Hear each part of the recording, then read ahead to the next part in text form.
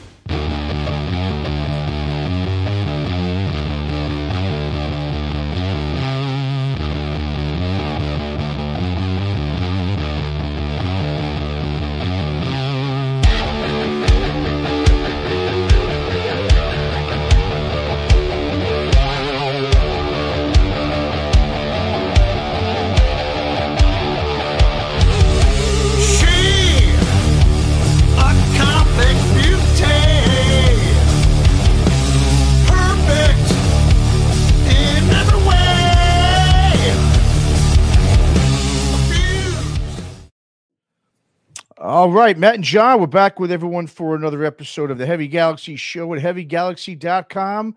We're glad to have everybody back with us once again. And if you haven't done so, please go ahead and hit that subscribe button on YouTube and all the podcast platforms so you can get all our episodes right at your fingertips. And today's guest, we're going to go to our nation's capital here in the U.S. from DC's heavy rock powerhouse trio, BORRACHO. We've got guitarist vocalist Steve Fisher with us today. What's up, Steve? Thanks for coming on and chatting with us today. How are you, bud? Thanks for having me.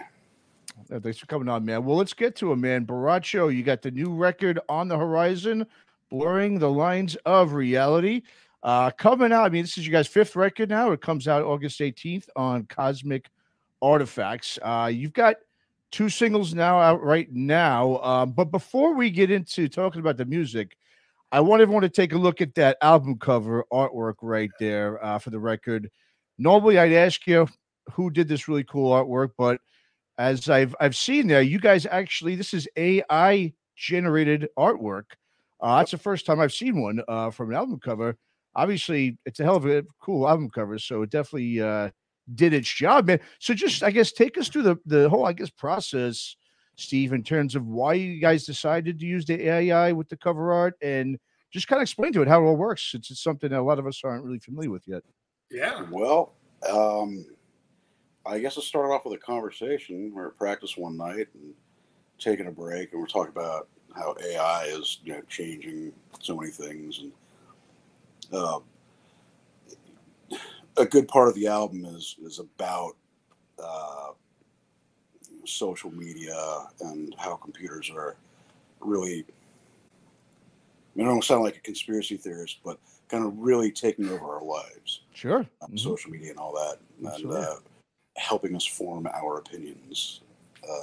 So yeah, just it kind of tied in with that, the whole digital age.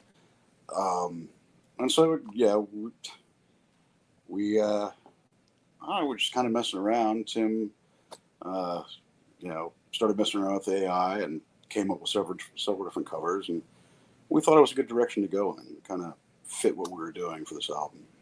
Mm-hmm. Well, I mean, it definitely fits the album title, obviously, the Blurring the Lines of Reality. Yeah. Now, is this something, obviously, that you guys can then see yourself probably, using going forward? Because there's also, and I'll bring it up in a little bit here, but you also, I believe, there's another image that was, I think, generated for the single. Is that correct, too? Or is it just for the album cover? Which for the last single? Oh, sorry. The last one. The goddess one. Architect's Chaos? Burning the Goddess. Burning the Goddess. I don't think I've seen that. Oh, okay. Or I probably saw it a while ago, but I believe that's AI generated as well. Yeah. Okay. And then we had a single a couple of months ago, 2 instrumental tracks. That cover was also AI generated. Okay. Interesting. Okay. Yeah. Wow. Well, there's the kind of fun to mess around with. Yeah. Sure. There it is right there. Wow. Yeah. I mean, really, these are really cool. I mean, images, though. I mean, I will say they're really, it does the job. It's like you said, it's kind of, I mean, it's a whole nother discussion for another time. We'll skip that. Yeah. You can go there. I guess you could say that. Yeah. But we'll go back to talking about the music here. So Steve, let's talk about the first single now, Architects of Chaos 1, that came out a little while ago. Lyrically, obviously focusing on the socio-political side of things, that you guys as a band have been, you know, singing about for a while, lyrically. It's also first of 3 connected tracks that actually takes up a whole side of the record, I believe. So, so talk a bit, I guess, about the whole Architects of Chaos concept, and with now connecting those 3 tracks. Was that something that you guys initially designed to do, or that just kind of come together when you were writing in the studio? Or let's talk about that a little bit. It was more the music. Some of the riffs are very similar, and just writing this music. You know, you write music, and you're like, well, that's kind of same chord pattern as that other one, but it sounds completely different. So that's where I kind of came up with the concept of a 3-part song. Okay. And then I don't know, lyrically, the concept, just, you know, watching everything that's going on in this country and how we're so divided. And, you know, I hear the one side uses the, you know, the rallying call of I will not comply. And the other side says resist. And they're the exact same fucking statements. Yeah. Someone's pushing, like, there's someone out there that's like, hey, man, these are great catchphrases. And we're just going to pit everyone else against each other. And they're going to be saying the same thing, but they're so wrapped up in whatever that they don't even realize they're saying the same exact thing. So there's, you know, don't believe in a conspiracy, but there are people out there that kind of push certain agendas. Oh, yeah. Just like, you know, they want to stir the pot or whatever. Absolutely. But, I don't even know if that's conspiracy anymore. No, yeah. Yeah, but you know what I mean? Saying, I don't think there's like a deep state or whatever. I mean, I have my own concepts about the deep state, but so whoever it is that pushes these agendas and really divides the people by feeding them this exact same information, just worded differently, they're the architects of chaos. Right. It's these are unknown people, but there is someone out there that is doing this. And, absolutely. And people eat it up. They do. Everyone is glued to their Facebook or their TikTok or whatever the fuck people are, you know. People are glued to their social media, and they seek out, first of all, they seek out the news they want to seek out, the news that they want to hear. But then, you know, we have these algorithms that just kind of, oh, they like this, so we're going to push this. And people are no longer forming their own opinions. And it's very dangerous. So that's kind of where the whole concept came from. The music came first, and but then the concept of the lyrics, I decided to tie all 3 songs together lyrically too. Well, the one you can't really understand because it's in Latin, but you wrote lyrics in Latin. Yes. Wow. Wow, you're one of the few people I know that actually used their Latin education. Oh, I had no Latin education. No Latin. You didn't take that AP class in high school. No, that was I had this idea for the song. Yeah. I don't think I quite got onto tape exactly what I wanted, but I kind of heard this Gregorian chant and over the music, and so I, why don't I try writing it in Latin? And so there was, it was hours, like, finding phrases that kind of made sense, that fit the narrative I wanted, and then like double checking everything, checking with my wife, whose mother spoke Latin. My wife was very good at helping me make sure I'm making sense. But yeah, so I just had this idea. Oh, why don't I sing a song in Latin? It'd be kind of different. And it's certainly different, yeah. To me, it really does fit the music. It would have been easy to write, the normal screaming or whatever, whatever I do vocally. I don't do it, but I like to do different things. Yeah, really dig, speaking of different things, really dig the first minute of Architects of Chaos. Really a different flavor. Oh, yeah. How you kind of get the song going. I love the whole song. So let me make that point. But it's got a Middle Eastern, obviously, tinge in there. Who came up with that? And how do three artists create something that unique and then put it into a good fuzzy heavy package like many of us want? I don't know. It just happens, Mhm. That was, I wrote that intro, guitar, and Mario and I got together one night when Tim was out of town, couldn't make rehearsal. We just started jamming it, and it just kind of evolved and took on a life of its own. Mario worked really hard at working out the percussion and the drums. I've always been into different kinds of music, but especially when it comes to different atmospheres. I love Eastern music. I love the atmosphere it creates. So I kind of knew I wanted to go for these sounds. The percussion, the intro percussion, I had a set of tablas, which are Indian drums. Nice, yeah. That I took in the studio for Mario to play, and he did a great job. And I had had an electric 12-string that I just got, ran it through electro harmonics, sitar pedal. I can't remember what it's called. Oh, wow, okay. But yeah, just and then just layered all these guitars and came up with that sound. But yeah, I've always kind of I've always loved the Middle Eastern sound, and so yeah, I kind of get influenced by everything I hear. Cool. It will creep into my music one way or another.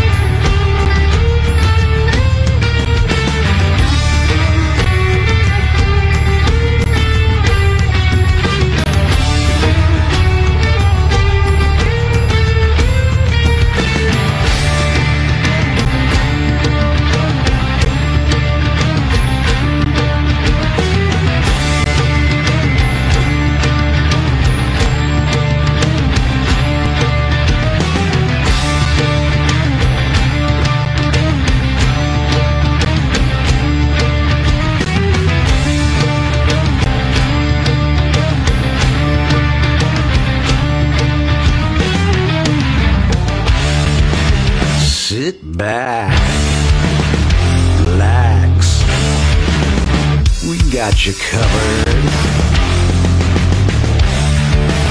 We'll tell you how to feel. We'll tell you what is real. Manipulation, bait and switch, with a combine. Exploitation, rich get rich. Lace and blade, alienation, taking aid, princess.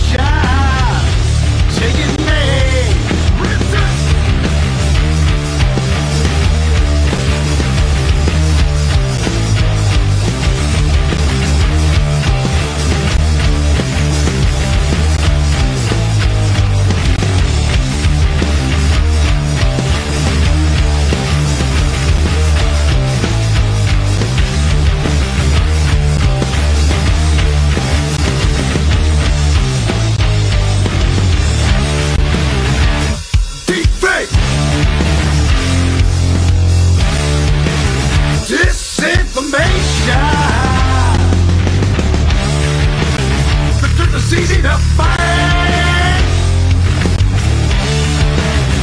We control your mind. Manipulation, bait and switch. We're not complying. Exploitation, the rich get rich. Resist, instigation, lace and lay. We're not complying. Alienation, taking names. Resist, covert agendas. Political fronts. The future's written. Budgets go guns. Manipulation. Bait and switch. We're not complying. Exploitation. Rich get rich. Resist. Instigation. Lace and play. We're not complying. Alienation. Taking names. Resist.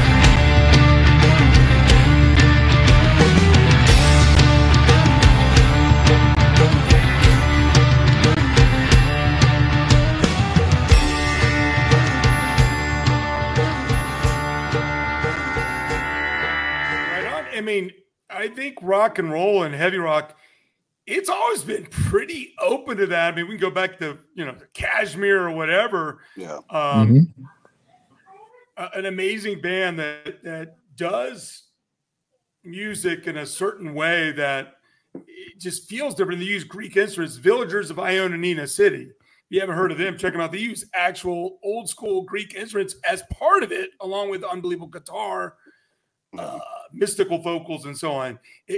It's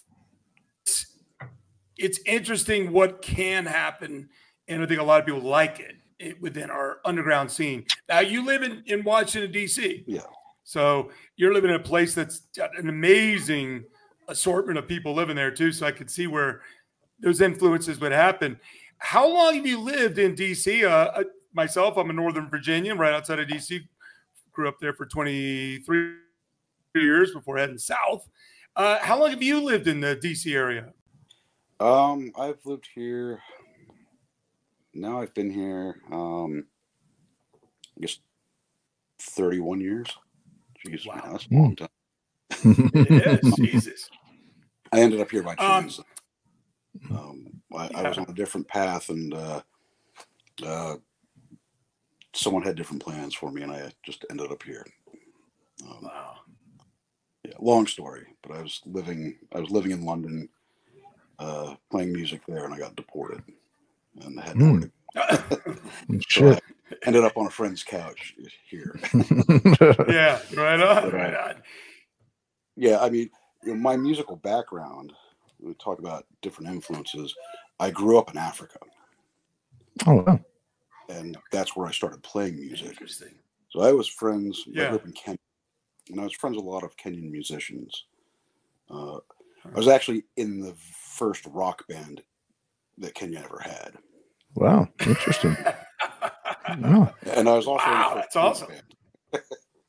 band. Right. But so, my influences are just all over the place. I grew up in the 70s, had older siblings, so it was always, Led Zeppelin, Kiss, Hendrix, Sabbath, Deep Purple, all that stuff was my early influences. But growing up overseas, everything kind of, you know, I love different sounds. Yeah. Did your dad work for the government? He was a contractor with USAID. Mine did. So, huh? He was a contractor with USAID. We're really not sure exactly what he did. He passed away in January and took a lot of secrets with him. I know the feeling. We have no idea what my dad actually did. Okay. He worked in, I think, worked in over 100 countries, something like that. Wow. Oh, one of those even. Yeah. Yeah. My dad passed away a couple years ago also, and he was CIA for 31, 32 years. And I really don't have any idea. Well, he told me later on, he told me about satellites. So the early satellite stuff in the 60s and 70s. But yeah, I mean, he wasn't out in the field. But my buddy's dad, he lived, who was a son of a CIA, lived in Africa for a number of years early on in his life. So it's interesting. That really gave you a different little world. I don't know if my dad was CIA or not. I know. My dad's dead, so I can say it now. I was even saying it the last 10 years because he's so old, he didn't know anything anyways. Like, you know what I mean? Things move so fast nowadays. It wasn't like he was involved with the Kennedys. So, yeah. You know, so you're in D.C. for that long. I mean, it's a fascinating, let's talk at least about the rock and metal side of DC has quite a history, and of course punk as well. Were you ever privy to go to any cool shows and see some of these legacy bands, or were they kind of down and out by that time? Or like what bands? Pentagram, The Obsessed. Oh yeah, well I mean, old friends with Wino. I know Bobby. Yeah. There's a history there I'm not going to get into. So yeah, I mean it's a pretty tight knit scene. Yeah. You know, I wasn't around when The Obsessed had their initial run. Yeah, I didn't see Pentagram until sometime in the late '90s, I think. Clutch, yeah. I mean, they were around in the early mid '90s when I was, you know, going to the clubs that they were playing at. Yeah. 930 Club? Yeah, the old 930 Club. Yeah. It's I mean, I don't know the guys in Clutch. I think I met Neil once years ago at a recording studio. Yeah. But yeah. Yeah, it's an interesting little scene up there. And of course, you guys just recently played Doomfest, Maryland Doomfest. Yes, we did. So talk to us about how it was this year, and how long was your set? Our set was, I think it was only like 45 minutes, something like that. We tend to pack a lot of music into short sets. I'm a firm believer that no one wants to hear me talk on stage. So I don't like breaks between songs. I don't give anyone the opportunity to go to the bathroom or the bar. Mario and Tim hate me. They're like, "Whoa, we want to drink a beer." I'm like, you're like, keep pushing. Drink after the show. Come on. But yeah, it was I think 45-minute set. It was. We played the first night, and it was a good turnout. You know, great to see old friends. Yeah. Had a friend come over from Germany for the show. Oh, wow.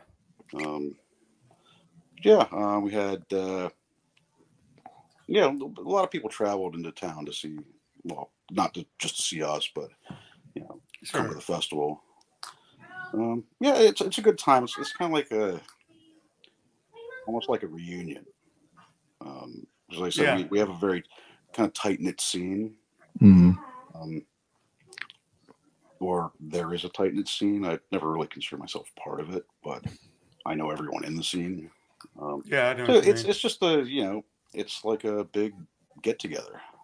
Yeah, it's too bad Dave Sherman wasn't around this year. He's always a fun one to have to party with. And that's certainly missed him.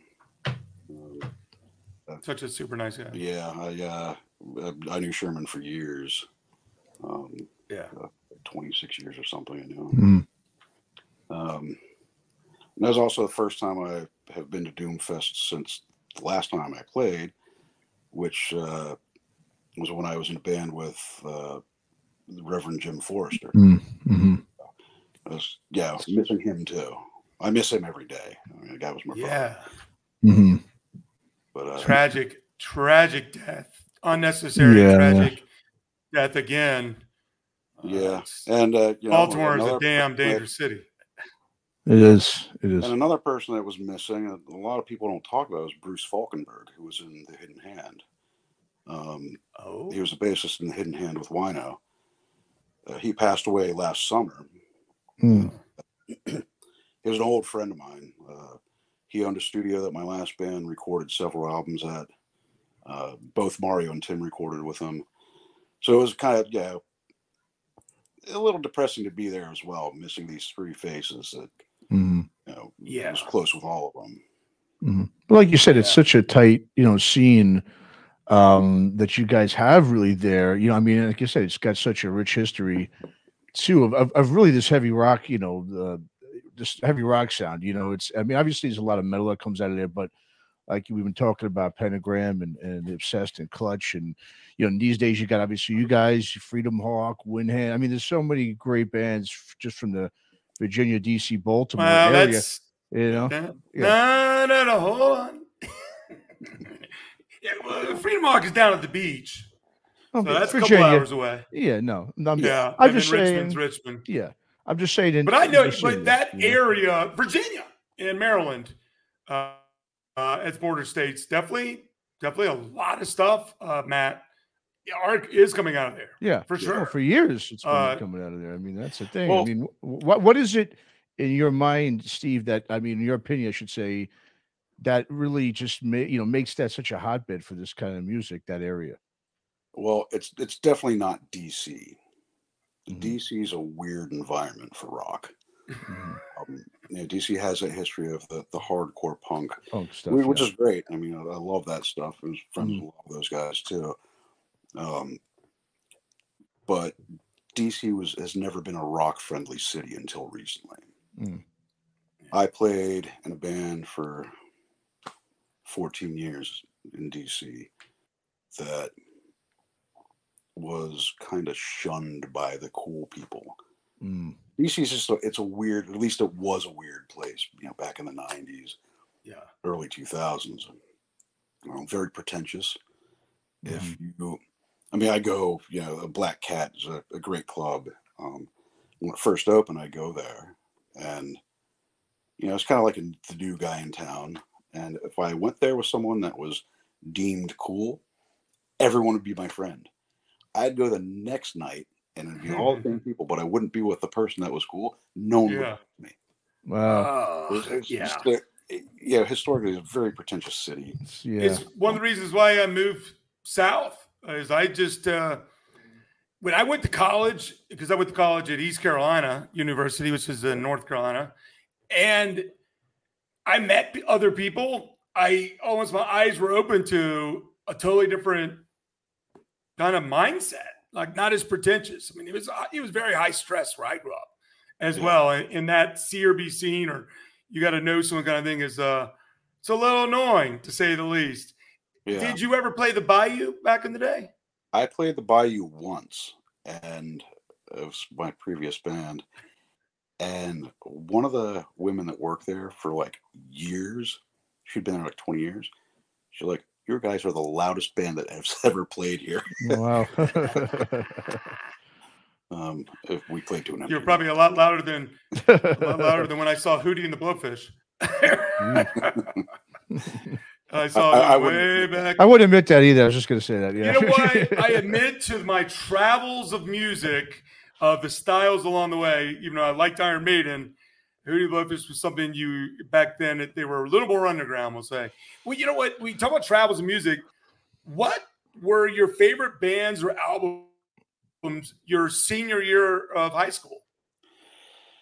Well, I never made it to my senior year of high school. so I can't All really right. answer 86. that. 86. When I was in high school, again, I had a very musical taste. Maiden and AC/DC were like on constant rotation. Yeah, I was a huge Hanoi Rocks fan. Lords of the New Church. A lot of punk, Dead Kennedys, The Exploited. I listened to a lot of Merciful Fate. Metallica's first two albums. I guess first three albums. Master of Puppets came out in '86. So I was 16 in '86. So I actually saw Metallica on that tour in Denver. Oh, wow. Nice. Before Cliff Burton was killed. Oh, wow. But yeah, I mean, my musical taste is just all over the place. Listen to a lot of reggae. Peter Tosh, Bob Marley. I'm all over the place. Yeah. Always have been. Mm-hmm. My first concert was the Beach Boys. Oh, very cool. Nice. My parents took me to that. My parents, they listened to, in the early '60s, they'd go to coffee shops in Philadelphia and see like Bob Dylan and Joan Baez. Oh, wow. Nice. Yeah. So I grew up there constantly playing the Beatles, Beach Boys, Bob Dylan, stuff like that. And then my siblings destroyed me by introducing me to stuff like Kiss. Yay. But yeah, so like what was on rotation when I was in high school was just about everything. Generation X, The Who, Hendrix. Hendrix is always, that's like my one artist that I will, if I had to burn every one of my CDs or my records, the Hendrix stuff would have to stay. I would die for that stuff. So that's your Desert Island record then. Got it. Classic stuff, man. So good. Yeah. So, yeah, I mean, I wish I could pick out like a couple of albums, but it's impossible. Mm-hmm. And you were catching shows back then too? Back in the '80s, were you catching a lot of concerts at all? Or living in Africa, no. Yeah. I didn't know how much you got back, but yeah. Yeah, I mean, I would come back here during the summer. Well, a couple of summers came back here, and like we'd lived in State College, Pennsylvania, just before moving overseas. So we'd always go back there, and there was, it's college town, so there was the student lounge. They had a stage there, and I'd go see bands there. I actually saw Dinosaur Jr. there when they were called Dinosaur. But yeah, I mean, the summer times, I backpacked through Europe when I was 16, and I didn't have a whole lot of money, but I caught a couple of festivals, and I just soaked it all up. Nice. I bet. Yeah. And then when I moved to England, when I was 17, I dropped out of school and moved to England to play music. And I just like, man, I was in heaven. I couldn't afford to go to most shows, but I saw Guns N' Roses before they broke big. Saw them at the Hammersmith Odeon. They're still nobody at that point. Wow. But yeah, I mean, living in London at the time was great. Go to the Marquee, see Lemmy hanging out at the bar. Sure. Yeah, I mean, Lemmy was all over the place back then when he still lived in England. Like if there was a bar, he'd be at it. It was crazy. But yeah, so like moving there, I went crazy going to shows when I could afford it. Yeah, cool. Very cool. All right, well, Steve, let's get into the second single. We kind of talked about it just a little bit before, Burying the Goddess.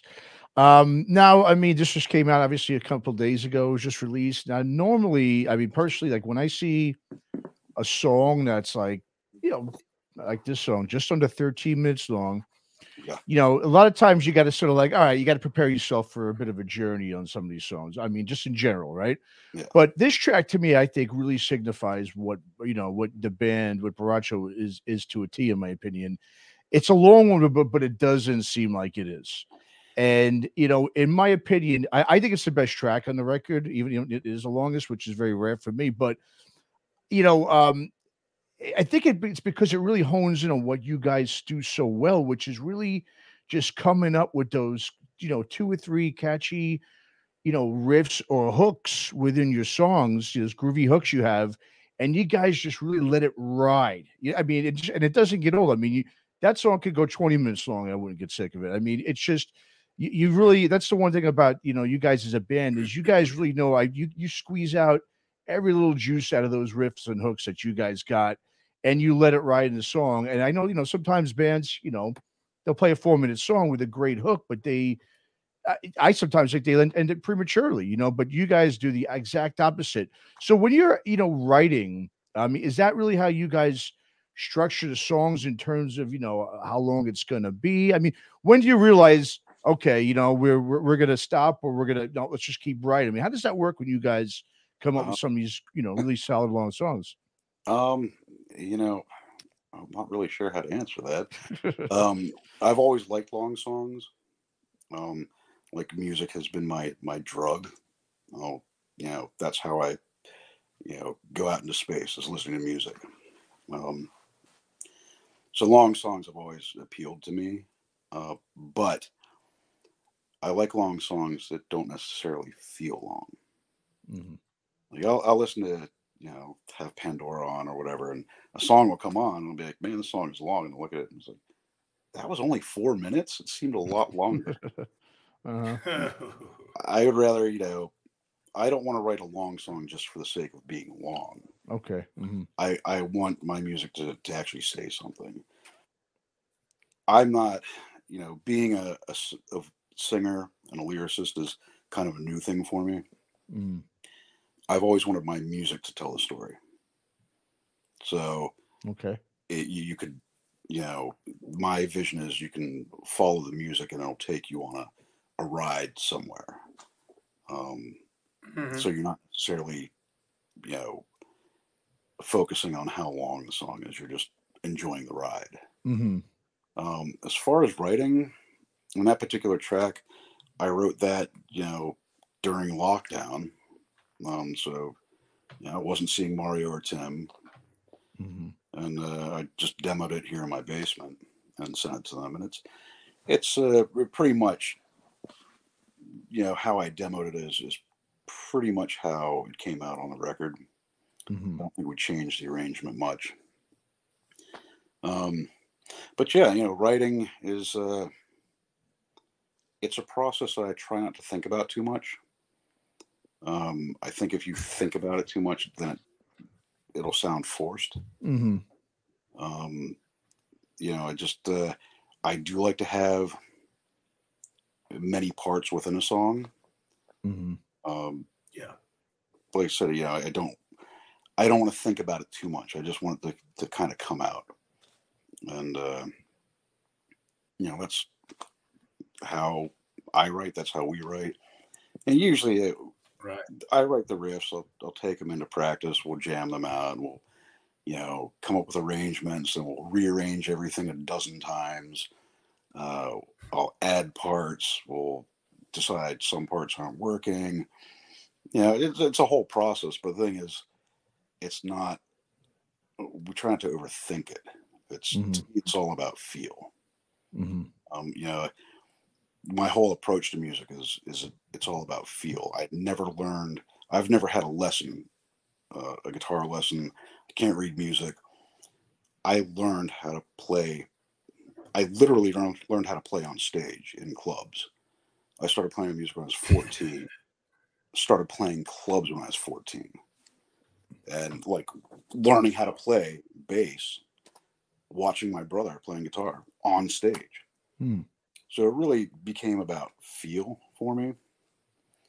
So like I said, try not to overthink things too much. Just kind of flow. Sure.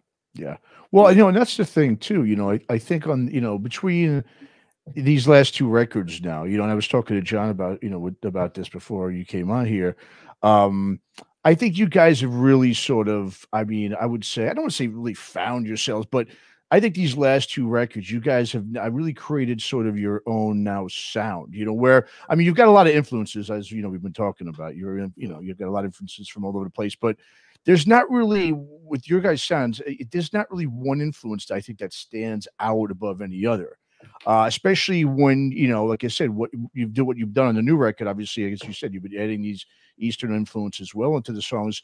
But like I said, I know the last two records to me just seem a little less maybe fuzzy than the previous ones, and a bit more like crunchy, and just obviously way more groovier and just kind of bluesier. And I just really feel like you guys have really now in these last two records just like really created your own sound where that's a Borracho sound. It's not like, oh, well, it sounds like this band or that band. Would you agree to that? And if so, I mean, was that sort of intentional at all? Did you like what? Because we were talking about, me and John was saying the last record, you know, was phenomenal, and this one really just follows in the same footsteps. You know, musically, in my opinion, obviously, maybe with just some added elements that we've been talking about. Is that sort of intentional? And do you guys feel like, you know, okay, yeah, this is really who we are now, especially, you know, because now, especially that you're singing now too, like you said, it's kind of fairly new to you as well. Yeah. You know, it's something I don't really think about. I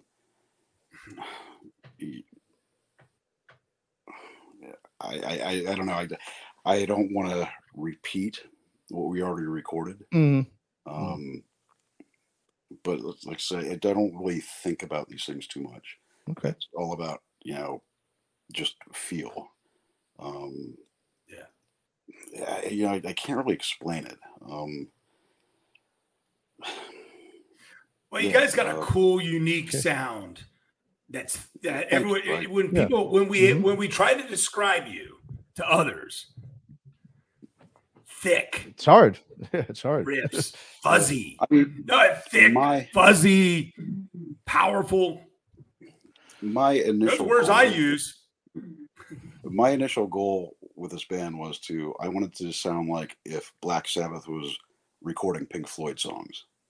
That was my goal. Like, that's what I wanted to do. But you know, I don't know, we just write music. I will never hear the music the same way you guys hear it. So I can't really, like, to me, it's, they're different albums. They sound different, you know, different grooves or whatever, but I don't really, I don't know. Like when we recorded Pound of Flesh, by the time we were like wrapping up in the studio, I'm already focusing on the next album. You know, ideas coming up, and just, you know, I kind of get ahead of myself, I guess. I think I have like musical ADD. Like, you know, I'm tired of these songs. I got to move on and start writing other stuff. That's why I like my influences. Everything I hear, I'm like, man, that's the greatest thing ever. I got to buy everything by that artist. And then 10 minutes later, I'll hear something else. I'm like, oh my God, that's the greatest thing ever. It's a serious problem, actually. No, I bet. But it's like, you know, trying to put too much thought into I put a lot of thought into the production of the albums. I don't really like try to compare them at all. I just, you know, it's what we do. And I mean, it's great that people you are digging what we're doing, and you hear a difference. I guess you hear either us settling into a certain groove or evolving in a certain way. That's great. I love to hear that, because I have no idea whether it's happening. Yeah, I think production wise, it does feel, for me, very similar. And that's a good thing. Meaning the clean, I don't know what it is. There's a certain sound cleanliness to it that just works. So I'm a humongous believer in all your stuff. I've been listening, you know, even before Riffography, which you did with Ripple. They kind of put together a bunch of your EPs together. That was some great ass stuff. Me and my high school buddies have been listening to you guys since we, you know, found you back in the 2010s. And I brought it up to him the other day, and we'll get to why I brought it up to him in a little bit. And when you played Maryland Doomfest, how did you determine your set list, old versus new? Are you anxious to play the new stuff where it's predominantly that, or? A lot of it is we look at how long our set is. Yeah. And this is the one area we are very professional. We are on when they want us on, and we're off when they want us off. Where there's no, we're very professional about that. We pride ourselves on that. But yeah, we just we figure out what songs will fit into a certain time frame, and we discuss, what kind of feel we're going for that show. Right. Do we want to do more spaced out stuff, or we want to do more kind of straightforward rock?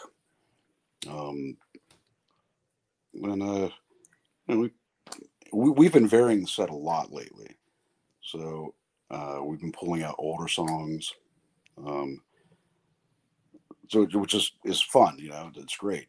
Yeah, I don't want to forget how to play all the old stuff. Mm-hmm. But yeah, it's we decide on the sets, but like how it flows, what time slot we have, and just what we want to play. Mm-hmm.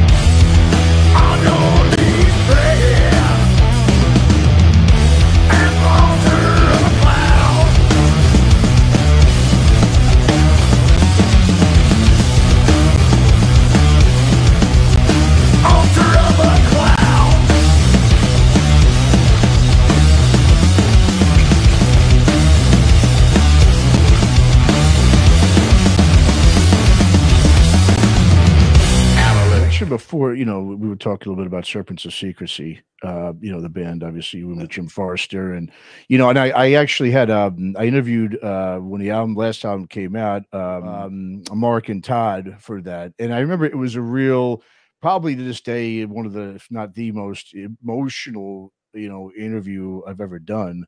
Obviously, I know that was a very, you know, they were telling me that it was such a cathartic thing just to get that record out because of, you know, what happened.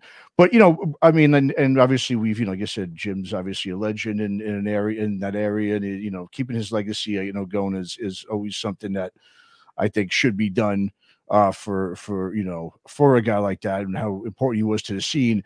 But now, in terms of the music, I mean, those, you know, records, that's some great music you guys put out. You know, unfortunately, I think sometimes that kind of maybe got overlooked because of the tragedy and just what happened. And people maybe probably it got kind of, I don't want to say it was under the radar, but I just thought it should have gotten, you know, a little bit bigger than it did. Obviously, I know you couldn't obviously tour for it or play for it or anything too. That didn't help. But when you're writing, writing for Serpents of Secrecy compared to BORRACHO, I mean, what's the difference, if any, between those two bands? Well, the big difference is those guys called me up and asked if I wanted to play with them, and so I joined the band. All that material was already written. Oh, okay. So I didn't really. I added my own flavor. You know, wrote my own guitar parts, but the songs were already written. Okay. So. Yeah, I didn't really have much to do with that other than, you know, kind of adding my own twist to certain things in the studio. Okay. You guys play a few live shows? I'm sorry? Did you guys play some live shows? We played 7 shows. 7 shows. Northeast primarily, or just DC, Maryland? Or played Baltimore, DC, and Frederick, I think. Okay. Yeah. It's a shame, you know, it was like... it was a dream playing with Jim. I knew him. The first time I met him was in '96, and had just always admired his playing. And it turned out he was just a really awesome human being. Such a sweetheart. It was a dream playing with Chuck as well. I've known Chuck for just as long. And Todd's a great guy too. And then meeting Mark's just one of the funniest guys you could ever meet. Extremely talented vocalist. Yeah, great vocalist. Yeah. I mean, I love those guys. It's just, you know. Yeah. Unfortunately, some asshole decided to murder my friend. You know. But yeah, I mean, I was very. I felt very lucky to be asked to join that band. I mean, just the talent in that band. Yeah.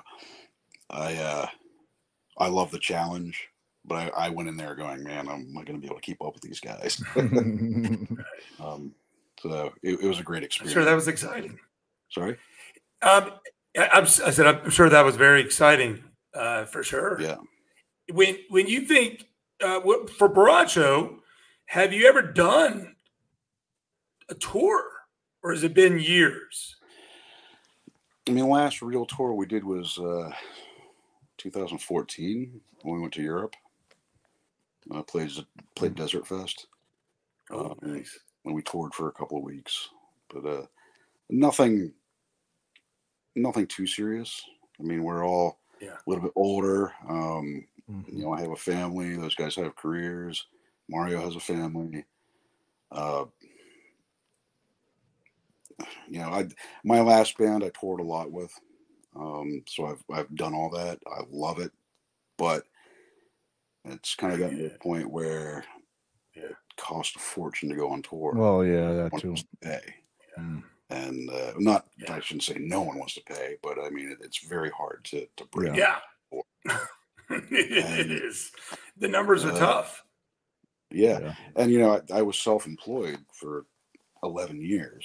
I had my own shop, and I was the only person at that shop. So it was, you know, if I wanted to stay in business, I needed to be there. So much harder to take off on tour.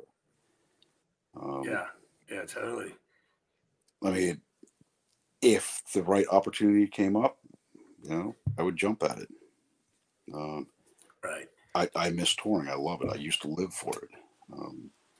If I didn't have my kids and my wife, I'd probably live on the road. Sure. I'd be right there alongside Wino. Right. Probably not playing clubs as big as he's playing, but Right. Yeah. What are some of your favorite bands that you've done shows with over the years with Borracho? Oh man, so see there again. I have this like, oh my God, it's the greatest band ever. No, they're great. Yeah. Lopan is just one of the most incredible bands, and just incredible guys too. I don't know. There's so many good bands that we played with. It's really hard to say. What's the biggest band you've played with? I guess Fu Manchu probably. That's cool. I guess I don't know. I don't really. I don't know. I guess Elder's pretty big now, at least in Europe. Yep. I mean, we played with the Obsessed. No, that was Serpents. Played with the Obsessed. We played with Spirit Caravan. I've played with almost every Wino project over the years. Right on. And I guess the Obsessed is a pretty big deal now. Yeah. They sound better than ever right now. He's really put a great lineup together and has another extra guitarist now. And I had him last year for a Vegas Rock Revolution show, and they sounded unbelievable. And they sounded sounds like they're kicking a lot of ass right now. So it's good to see Wino keeps pumping away. As far as I'm concerned, everything Wino touches is gold. Yeah, absolutely. And he's got some great guys playing with him. I've never met them, don't know him personally, but I know that they certainly add to what he's doing. Yeah. But even if he was doing it on his own, it'd be gold. What can I say? Oh, he played he's unbelievable. Yeah. He played a solo acoustic for Planet Desert Rock 1. Yeah. And just captivated the room, Yeah. I used to think about Wino. I'm like, man, he's like a mix between Tony Iommi, Lemmy, and Jeff Beck. And I'm like, it's pretty accurate, but then it's not accurate at all because he's Wino. He's Wino. That's exactly. all. Yeah. One of a kind. Yeah. I told him he's the Johnny Cash of Doom. He loved that when I told him that. He loved it. I'm like, the man. I was in a band briefly. It's funny you say that. Just brought up a memory. I was in a band briefly, and we rehearsed in this house where Sherman lived, and someone referred to Sherman as the Paris Hilton of Doom because he's just like everywhere. Right. Right. When Paris was like, you couldn't escape her. Yeah. No one knew what the hell Paris did. She was nothing really. She didn't really do nothing. Doing blow in bathrooms. There you go. But besides Shouldn't that, say nothing. You're right. Yeah. What would be your dream tour, Steve? Oh man. My dream tour, like if I could do whatever I wanted, I would love to go on the road with whatever Wino's doing at the time and Elder. Wow. Yeah. Those are great guys too. I've known them for quite a while, and when we played in Germany, Nick came out to see us, which was great. But they're just a band that I really admire. They keep on evolving and doing different things, and they're just great musicians and great guys. It's I mean, to me, they're still kids. I met them when they were kids. Yeah.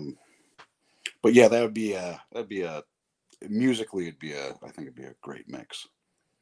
Now, what if you were to look at the mega bands, the big bands? What would be, and this somehow or another, someone hooks your music up with this band and you're offered, and you don't even have to pay to play, and you get to do at least part of a tour, what band would that be? Oh God. I know. See, man, you gotta ask these hard questions. Make me think. we're not generic here, man. We're not taking it easy.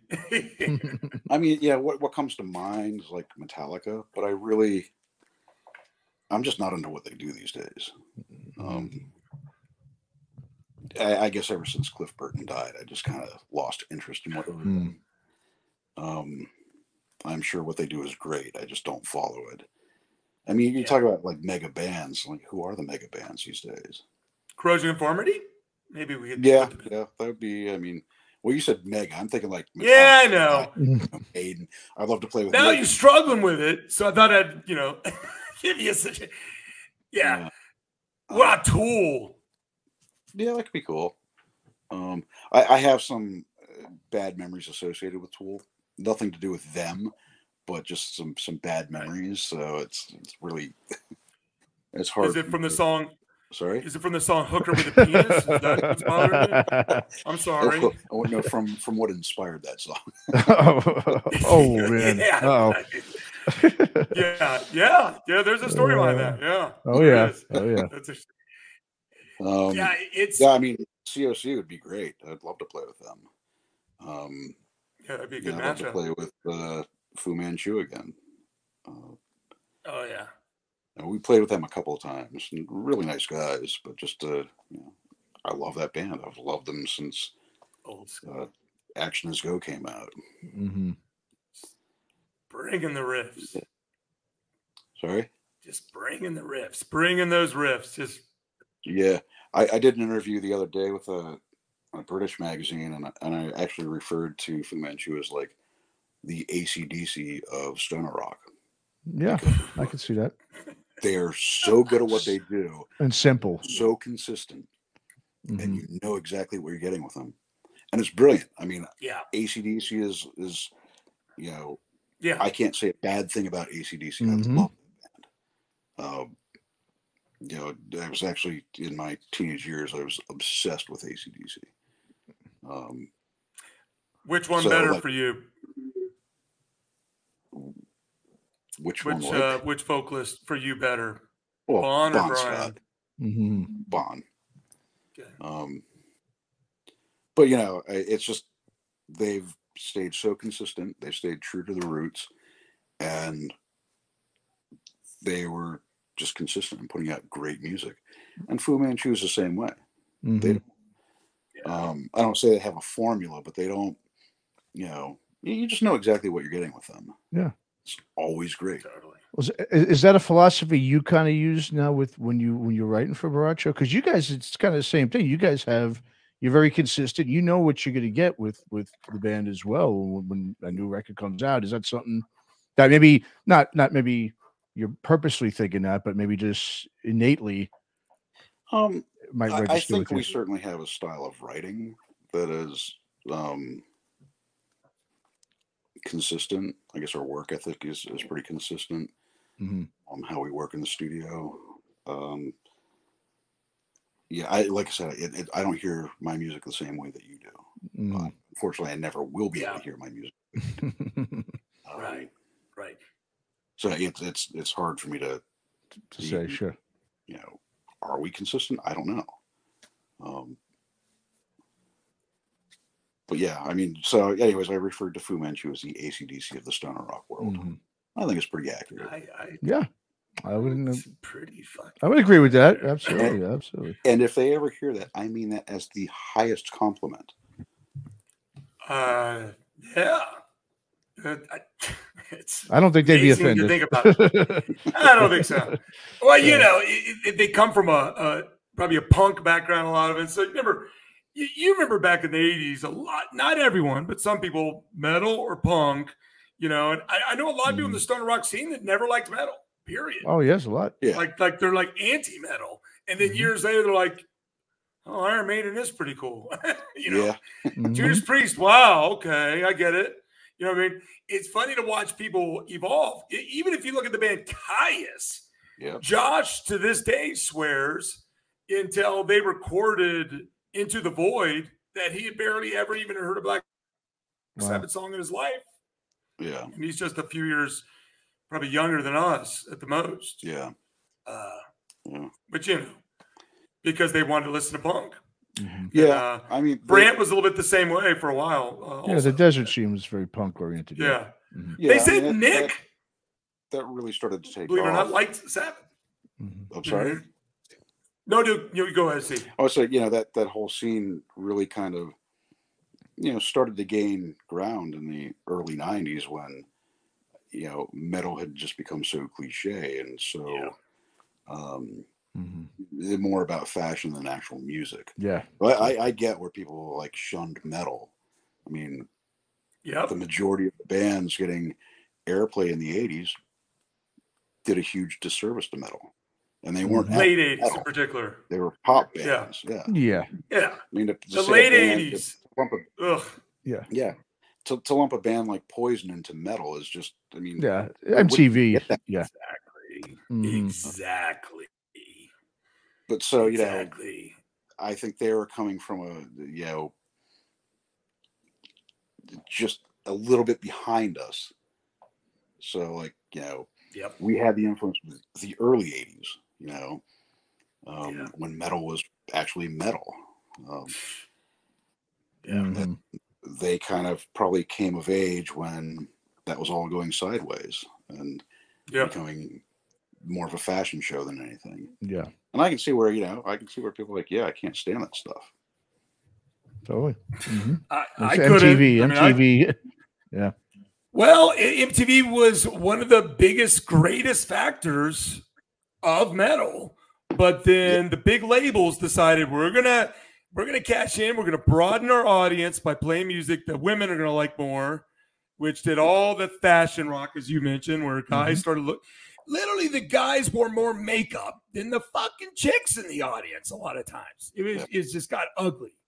I mean, every scene eventually becomes very formulaic and cliche. Yeah, and unfortunately, it's starting to happen to our scene right now. Do you think so? Huh? Yeah. Absolutely. Yeah. Everyone's got to have. I think everyone's got to have. It depends this amp. Everyone's got to have the beard down to their belly. Everyone's got to, you know, it's a certain look.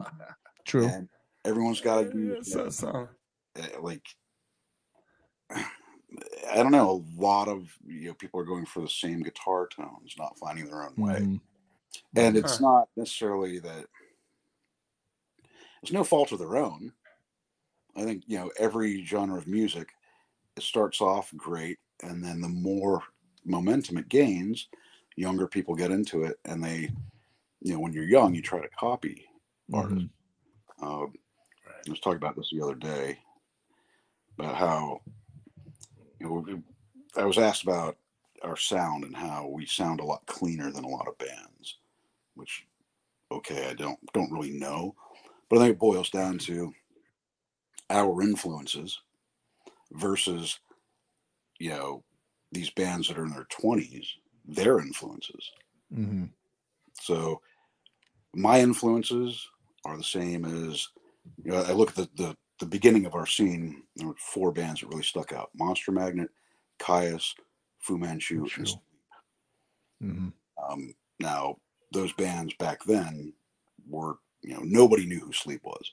Caius was barely known. But they all sounded very different, but they all had the same influences. And, and I come from that generation. I have the same influences they did. And so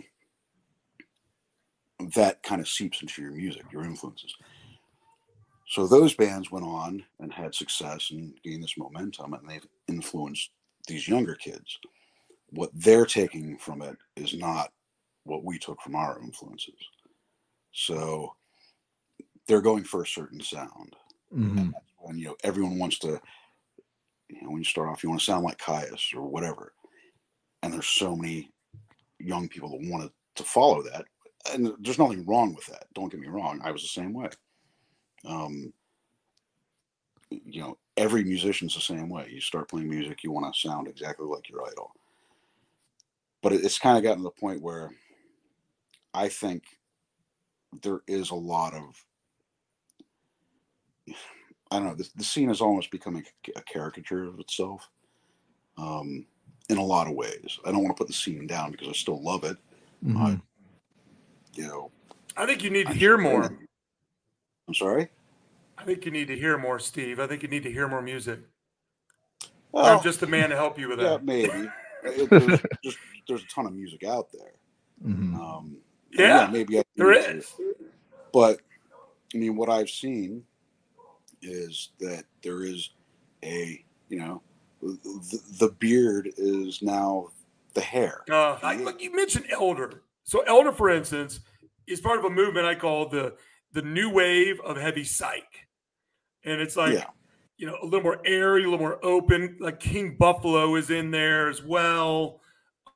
All the Witches. Like bands that have elevated are like, you know, really playing in front of a lot of people now. But they don't necessarily draw upon, you know, Sabbath, Sleep. I mean, actually, I tell people when they say Sabbath, I'm like, well, Planet Caravan sure sounds a lot different than Supernaut. You know what I mean? Yeah. Sabbath had that variety. And Caius, you got One Inch Man 1 minute, and, you know, the next minute you got something very different. Yeah. But they had that certain sound of the, you know, the guitar tone, I think, really. And, it, you know, distinctive vocals by Garcia. But you look around now, and that's part of, you know, our job that me and Matt do here. And then on another show is we try to, you know, expand the audience and expand people's knowledge of what's out there.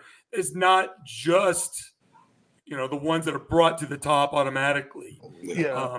Well, I think about like, you know, like about a handful of years ago, like 4 years ago. So I noticed, a lot of it was, everything was Sabbath oriented, you know, driven. And it just, I started thinking it's starting to get a little stale, but I have noticed, like me and John just mentioned, the last couple of years was, I think, just is my opinion, but we're seeing definitely more of a 90s influence, whether it's an alternative or, you know, influence or grunge influence. I think that's really starting to play really into the scene. And Steve, like you mentioned, obviously, and that'll probably ride for the next couple of years or so.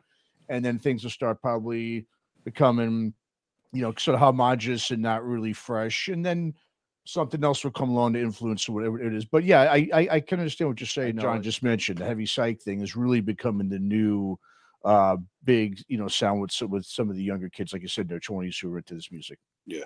I mean, don't get me wrong. I mean, there's people discovering every genre goes through this phase. Yeah, exactly. It's just whether it does become a huge cliche or becomes so much of a formula.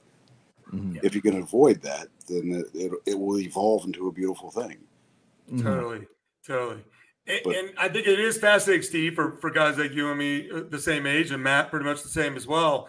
The 90s influence, I look at the 90s, I say that was the last great rock and roll generation that was allowed to succeed in many ways. Like literally, I don't even, you know, we were laughing about Hootie and the Blowfish earlier, but, you know, literally you could have the Gin Blossoms or Hootie and the Blowfish or Weezer, but then you had Helmet, Tool, Caius, Monster Magnet, Corrosion Conformity, you know, and there's a lot of music coming out that has some of the grunge-like tinges. Alice in Chains, another one that comes in. Even Nirvana, I'm hearing some seep into what I would call the heavy rock scene.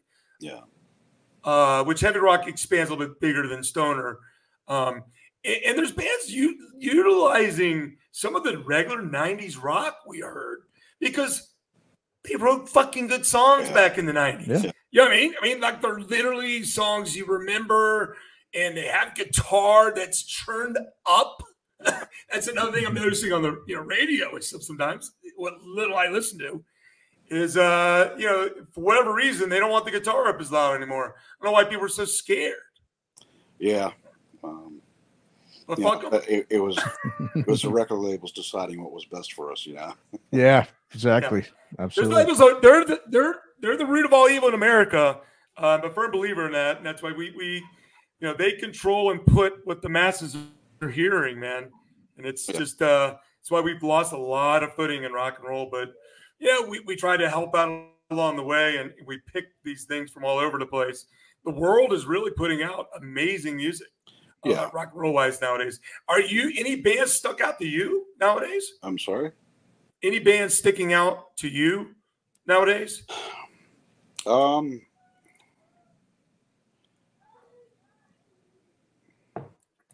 Besides Elder, You put him on the point on the spot. Yeah. I'm just the worst at this. To be honest, the past few years, I haven't really picked up a whole lot of new music. Yeah. Unemployment being one of those factors, so you can't really afford to go out. I don't believe in. I'm an album guy. I don't like just picking single songs. I like the experience of an album. I want to hear where that band's head was at that time. And that's, I believe an album tells a story. So to me, like, I don't download songs off the internet. I just don't. I buy albums. That's the enjoyment I get from music, is listening to a whole experience. Cool.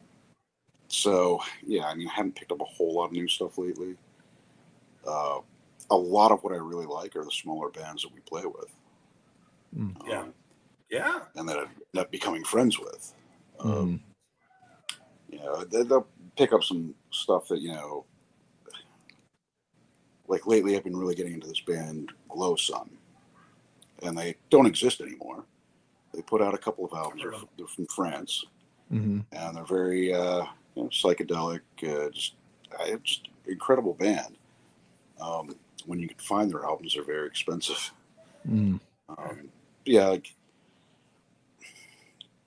I've kind of been going back to some of my other roots lately.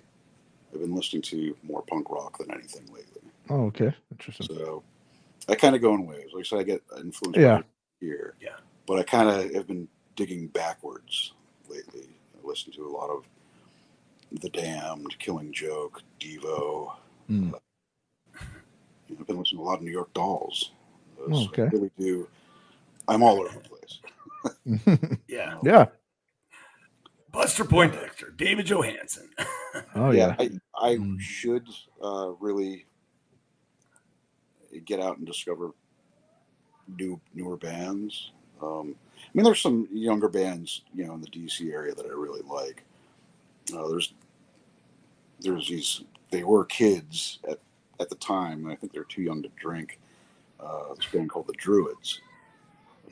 There's Druid, I think from Texas, and there was the Druids from DC. Yeah, great band, and they just kind of fell apart. I don't know what happened to them. They're like, they're all young, and they're just like very What's your take on one of the most polarizing bands out there, and they're from Baltimore, is Turnstile? Have you heard of them at all? I am not familiar with them at all. Oh, interesting. Okay. I barely am myself, man. Okay, well, check them out. I'm interested because it's a very, like I said, it's a very polarizing band.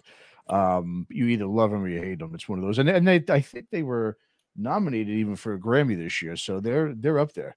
Yeah. So it's funny how the bands from Baltimore and DC that are nominated for Grammys and are huge elsewhere you never hear of them in DC and Baltimore. In the area. Interesting. Very interesting. Well, and like you said, and hopefully with, because like you were saying, you're not much of a singles guy. And because we've got the revival of vinyl, it is something that hopefully will get a lot of the, some of these younger, rock fans back into experiencing music the way we did, which was picking up that, that album cover and reading the liner notes and just getting into the whole experience, because there is nothing like it, and there's nothing. I think this younger generation is really missing out on an experience. Music is to be experienced, not just. Yeah, I agree. It's not to be listened to; it's to be experienced. Totally. That's how music is for me. It's an experience. I will. Every time I hear Voodoo Child, I will just it's an experience to me. It's like the greatest things. I'm like a kid. It's like the first time I've heard it. Every time I hear it. But it's really, looking at liner notes, I don't. I think we've lost something in the digital age because everything's at our fingertips now. Yeah, Man. Yeah, when I was a kid, you had to really like do research, buy magazines, going record store hunts, and yeah. You'd see an album cover and be like, "That kind of looks cool. I'll pick it up." Exactly. Totally. That's Generation X for you. I think there's a lot for these generations. Like we're such quiet. We're so quiet in some ways. Generation X. Obviously, I'm loud, so I speak for it. No, but we're stuck between two really audaciously large and pushy generations. But X, we were the lucky ones. We had 1 foot in old school. Yeah. But yet we ushered in every bit of technology imaginable. And the process of listening to an album, dude, I even remember listening to a fucking 8-track. My mom and dad had a Montgomery Ward 8-track record tape AM FM thing for years. I even took it with me to college, and I'd pop in the Bee Gees' greatest hits and have an impromptu disco party. My introduction. Again, maybe I shouldn't admit that. Maybe I shouldn't admit that, right, Steve? That's what you're saying. Yeah. I never got the Village People's 8-track. I never got that. So I can't say whether you missed out or not because I didn't. Yeah. Oh, sure. I'm I trying to bust that story out now with you. I was part of the Disco Sucks movement. Yeah. Okay. Yeah. That's I got sucked in at age 7 to 11 or whatever the fuck it was.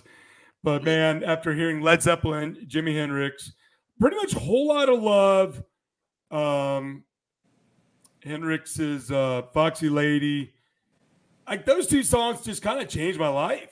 It just was like this wake-up call in the back of Mom's car, just driving down the street to the store. I'm like, this is the fucking weirdest thing I ever heard, and all at once I want to hear that again. So we're on this journey, and we just hope that there's more and more people get back into rock and roll because they don't know that there's actually music out there being made for people like us, for Generation X. 2 bands right now that have hit the charts, Rival Sons and Queens of the Stone Age. Those are, and Queens of the Stone Age just blew up Glastonbury, the festival there, and many people think it's one of the best outings of it. Their new album, it's way better than the dance trash, in my opinion, that they put out last. And it goes to some roots of rock, and Rival Sons is firmly implanted on a 70s base of writing. And we can just only hope that, people pay more attention to that. Hell, even the band Royal Blood, their latest song, is fucking rocking. Like, it's not, overproducing, sounds pussy-ish and everything else. It's moving and grooving along.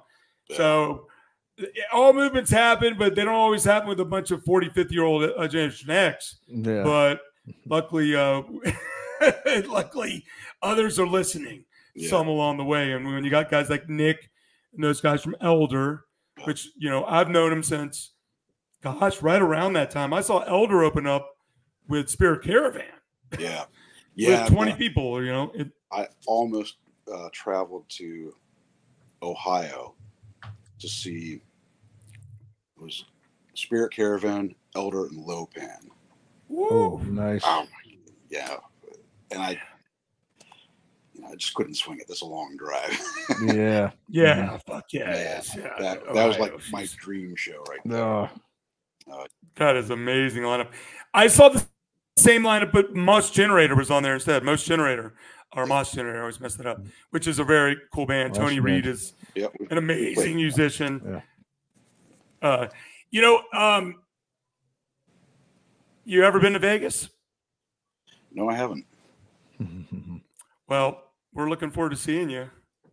Yeah, looks like we're coming out. BORRACHO coming to Planet Desert Rock Weekend 4. This is the first soft announcement of a band I've really given, along with, Sasquatch we kind of talked about. And I'm really, really excited to have you guys and handpicked for a reason. We're going to have a good time. I hear I get you for a day.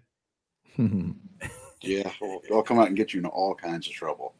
Oh, that's Good. We're gonna fucking You ever been to jail? No. Well, no. Waiting cell. Thank you for bringing it up. No jail, Steve. Don't threaten me with a good time. Okay, I'll behave myself. Oh yeah. Well, you'll see. It's a fun and cool vibe, and the other bands we got coming, we'll announce later, are all good time bands as well. And I'm excited. It's January 25th through 28th, 2024 in Las Vegas, and the two venues will be announced pretty soon as well. They're all high quality venues that we're gonna have good sound guys coming out. Just for the one guy in particular coming out for the show has done sound for all kinds of bands of our ilk all around the world. So really excited to have BORRACHO come to Vegas. We're and excited to do it. I'm going to show you a good time while you're here too, man. Okay. Yeah, you'll see. You're gonna get me thrown in jail? No, probably don't jump. The goal is, hey, I kept Wino out of jail. And he stayed with me in my condo for 3 days or 4 days. He did wander to the streets. He did go back to my condo, and some reason or other, I even let him in the lobby. I was surprised, quite frankly. And he said the only thing he was thinking about taking a piss somewhere once, and he got scared because he didn't want to get arrested. Oh yeah. Me and him spent a few a little bit of time together, get to know each other. Yeah. But yeah, I'm looking forward to seeing you guys. I met Mario, a number of months back or earlier this year or last year for a convention, and I got to hang out and took him to Counts Vamped, and we partied it up, and I think it's gonna you'll know some of the bands as well. I mean, obviously you know Sasquatch, probably at least know of them. Oh yeah, we played with them, and those guys throw down. Yeah. and there's no shame, and I think they're one of the best bands. Yeah, I think they played Desert Fest London the same night we played. Oh, cool! That was the first time. And they're a band that has some '90s influence on their sleeve for now a decade plus. Yeah, I told him the first time I heard him, I go, dude, you kind of remind me a little bit of Chris Cornell, some on vocals. And he's like, that's the biggest compliment you can give me. He goes, and he was a Garcia fan as well, but there's some good vocals in the '90s, and I think my man, what you do as a total musician, it's smart, good shit, man. Like lyrically, your vocal tones and everything. I mean, you're not trying to sing like a bird, but we don't need it always that way. But you're not some grumbling, bumbling, screaming guy either. Well, because you want your lyrics heard. Yeah, I mean, I have to say I'm never happy with my vocals. Still trying to get used to being a singer. You figure after 4 albums, I'd be used to it now, but that's all right. Something I never intended to be. That's the same with Keith from Sasquatch. Yeah. He said he got tired of the singers quitting, so he finally just stepped up to the mic and tried it one time. Yeah. And this band said, okay, I just drew the short straw. That's how that was, yeah. Come on, put a mic over there for Mario on the drum kit. I would love to, man. He is so terrified of, he won't sing. He's just. But man, the band can bring the groove. On this album, it's unmistakable hearing his style in there. Mario's, he's got a little Latin American kind of flavor going on there for good reason, obviously. And it just, I think in this side of rock and roll, sometimes it's the attention to detail for fans to pay attention. Because if you go back to Black Sabbath, you go back to Led Zeppelin, the reason why they were what they were, besides amazing songwriters and singers and whatever else, was they wrote songs where each instrument was heard and had parts to it. And I think you guys accomplished that. That's one of the reasons I took up the vocal duties, is we could have added someone else to the mix and it would have changed what we do. Well, could have changed the dynamics to where we would have broken up too. But I think all three of us are key to the sound. Like, we wouldn't sound the same without Tim. We wouldn't sound the same without Mario. You know, we're all very important pieces of the puzzle. And that's the key. And I think that's rock and roll. You know, it's not about the fucking producer, you know, creating the right sound, putting the vocals at just this right thing that you'll never be able to duplicate live without backing tracks. You know, the fake rock out there, and I live in one of the hubs of that here. One of the top producers in all of like Octane radio rock, as I call it, that heavy rock. Or out of here. It's a father-son combo. I mean, we're talking like the who's who of who's done their sound and their everything there and got it produced. And it's just for me, it's cliche and it runs a different rail. I think there's the heavy rock that comes from the 70s, 90s influence, and there's a heavy rock that comes from new metal influence. And I think we couldn't be further away from each other at this point in time. Kind of like our society. You know, I just don't see the paths crossing anytime soon. But we'll throw a couple curveballs along the way at Planet Desert Rock, very possibly, but nothing too crazy. I'm not going to have Screamo in here. Sorry. Speaking of Lemmy, there, Steve. Also, you know, I noticed the way you sing with your mic kind of up. Is that sort of taken after what Lemmy style? Not really. Okay. It's. I mean, it wasn't a conscious, deliberate. It wasn't deliberate to try to be like Lemmy, because no one can be like Lemmy. It's more. I'm actually an extremely shy person, so if I'm singing to the ceiling, you have to look at the crowd. Yeah, true. I don't have to see other people's. You know, I don't have to see how people are reacting, because I always expect the worst. So I could stand in front of you at the show, and I'm a little taller, maybe. I don't even know how tall you are, but I'm taller than everyone, it seems. I could stand there and you would look up at me, you think, or would you close your eyes? I just close my eyes. You know, most of the time I'm playing, I do have my eyes closed. Yeah, I get it. Okay. Totally. What's the problem with having no hair is I sweat and it goes right into my eyes, so I'm kind of blinded.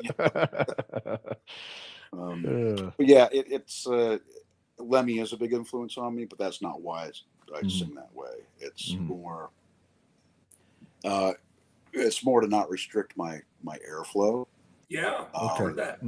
But it's really, I think it boils down to when I started playing music as a teenager, and I would sing backing vocals.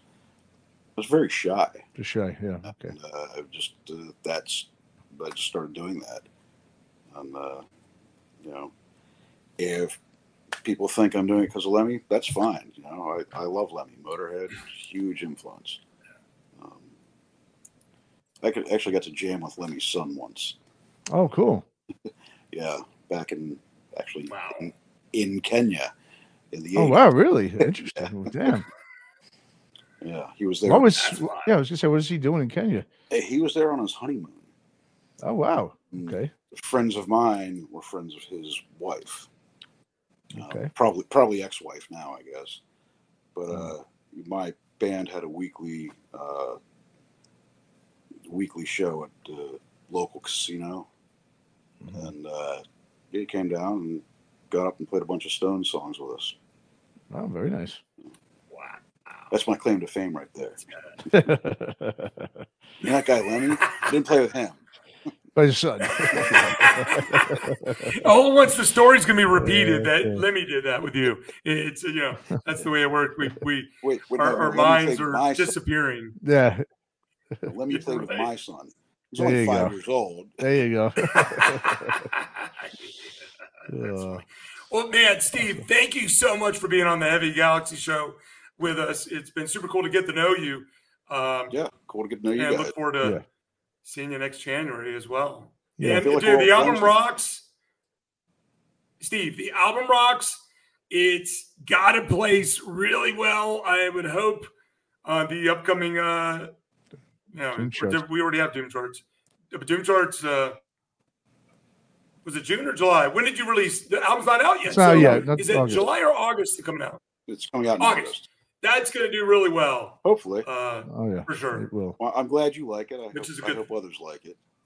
Mm-hmm. Yeah, man. We'll see.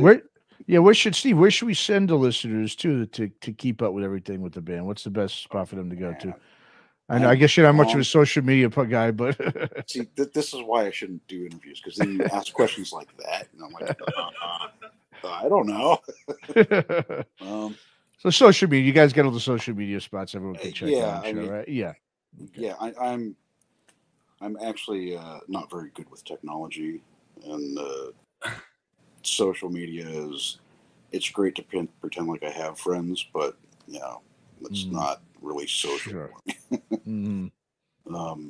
So yeah, I'd say Facebook, I guess, Instagram, one of those things. Bandcamp, so they can listen to your music and potentially purchase some music. I think that's key to a band as well. I need Mario and Tim to at least give me a scripted part. That's all right. I'm here to pick it up. Yeah, John's picking up here. Bandcamp, folks. They're on Spotify, of course, and Spotify listens. The more they get on playlists and everything else, the higher up they get, and next thing you know, who knows? But they're not getting paid much of anything. But if you go on Bandcamp, there's all kinds of goodies they have in stock. So check that out, and of course, Apple Music, all the other ones, they're all on there as well. Help us with our plans for world domination. There you go. And it needs to be funded. Yeah, and it somehow or another we got to blur the lines of reality to do that. Yes. Well, in social media, you don't need, you got the AI stuff anyway, right? Steve said, "I'll help you out. You don't need to know it, Yeah. And nowadays we're smoking a lot of weed, so anything helps. Yeah, but you're in a legal place as well, right? DC's legal, right? Yeah, and Maryland just became legal as well. Oh, cool. Although I do not partake in that. Washington, Vegas is legal as well. Yeah. Nevada for 5-6 years now. So that's right. You don't have to partake. It's not for everyone. I'll stick with my beer. There you go. Yeah, I know you got good taste. Good. You got good taste right there. I like a good Blue Moon for sure. Well, man. Yeah. Enjoy the rest of that beer. We totally appreciate it, Steve. Absolutely. Folks, check out Borracho. Thanks for having me, guys. Anywhere you can. Yeah, man. Yeah, appreciate it, Steve. Thanks.